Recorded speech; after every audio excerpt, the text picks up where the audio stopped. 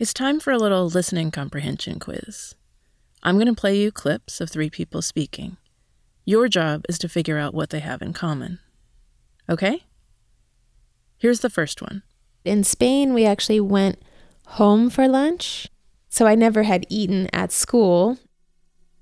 Maybe that wasn't enough. Let me play a little bit more from her. Salisbury steaks and mashed potatoes with gravy, which I had never seen. I had never seen peanut butter, and they would make these like big peanut butter and jelly sandwiches. All of it was completely foreign and interesting to me, and I remember being the only kid who was eating it, and looking around, and everybody else is just like sticking their nose up at it. But I loved it. Okay, now the second one. I didn't even know what a water fountain was or how to use one, and no one told me. I just kind of hung out in the hallway when I was thirsty and tried to watch other kids and which button they pushed. And the third.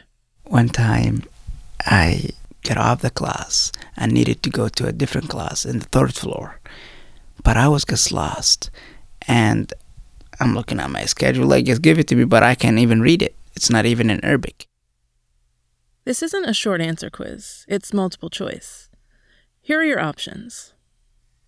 Option A. All of the speakers spent part of their childhood outside the U.S. Option B. All of the speakers, at some point, attended school in the U.S. Option C. All of the speakers faced puzzles and had to figure out how things work. Or Option D. All of the above.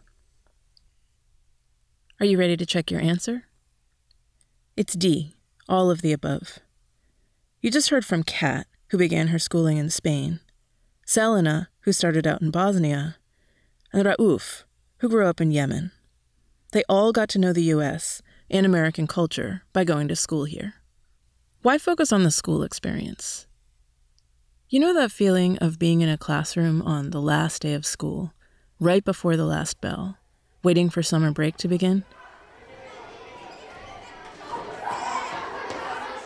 You could be playing a game, or if you're older, taking an exam, maybe cleaning out your desk, whatever. The point is, you know the feeling. You can recall that moment.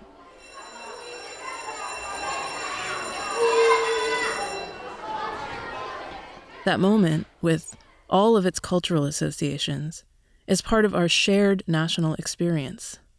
In the United States in 2017, over 57 million kids experienced that moment.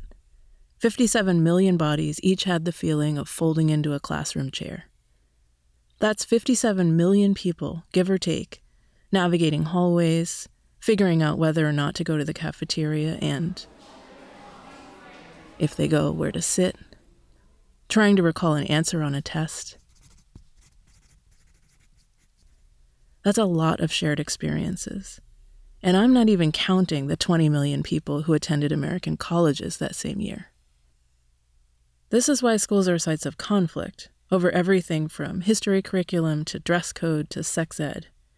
The stakes are high. If you can dictate what happens in schools, in a very real sense, you're choosing which shared experiences will make up the building blocks of our cultural identity. I spent 18 years teaching high school social studies, so daily conversations about education were part of my life for a long time. I'm interested in those high-stakes choices. But I'm also interested in what our more subtle, day-to-day school activities and interactions say about us. I think we can learn a lot by looking at ourselves through fresh eyes. That's why I reached out to Kat, Selena, Rauf, and 20 other people who first got introduced to America through school. Those 23 individuals came from different economic backgrounds. They have different first languages and different paths to the U.S. They ranged in age from 14 to just over 40. But they have one thing in common. They all attended American schools. I wanted to know what a regular day of school was like back in their country of origin and how it felt to leave home. I asked them about their expectations before they came and if the reality stacked up to their imagined America. They told me about their first day of school in the U.S. and compared schools here to the ones they left behind. They talked about learning English, navigating American culture, and missing home.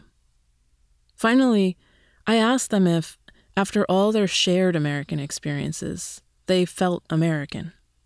This wasn't just about understanding these 23 individuals, though. School is our biggest, most formative shared institution. Newcomers see things in school that those of us born here take for granted and ask questions that we don't think to ask.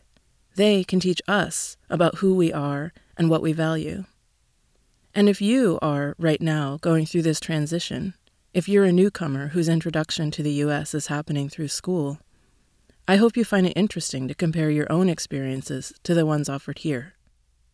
I owe my 23 interviewees a tremendous debt of gratitude for sharing their thoughtful and often very personal accounts with me. To preserve their privacy, some of them opted to use a pseudonym rather than their real name.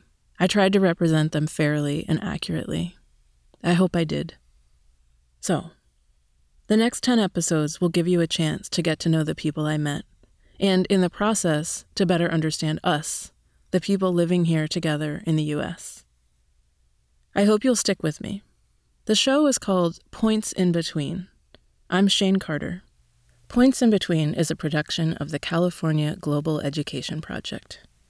See the Points in Between webpage for additional information about each episode. You can find it at cispisglobal.org. That's cispisglobal.org. Look under the Resources tab.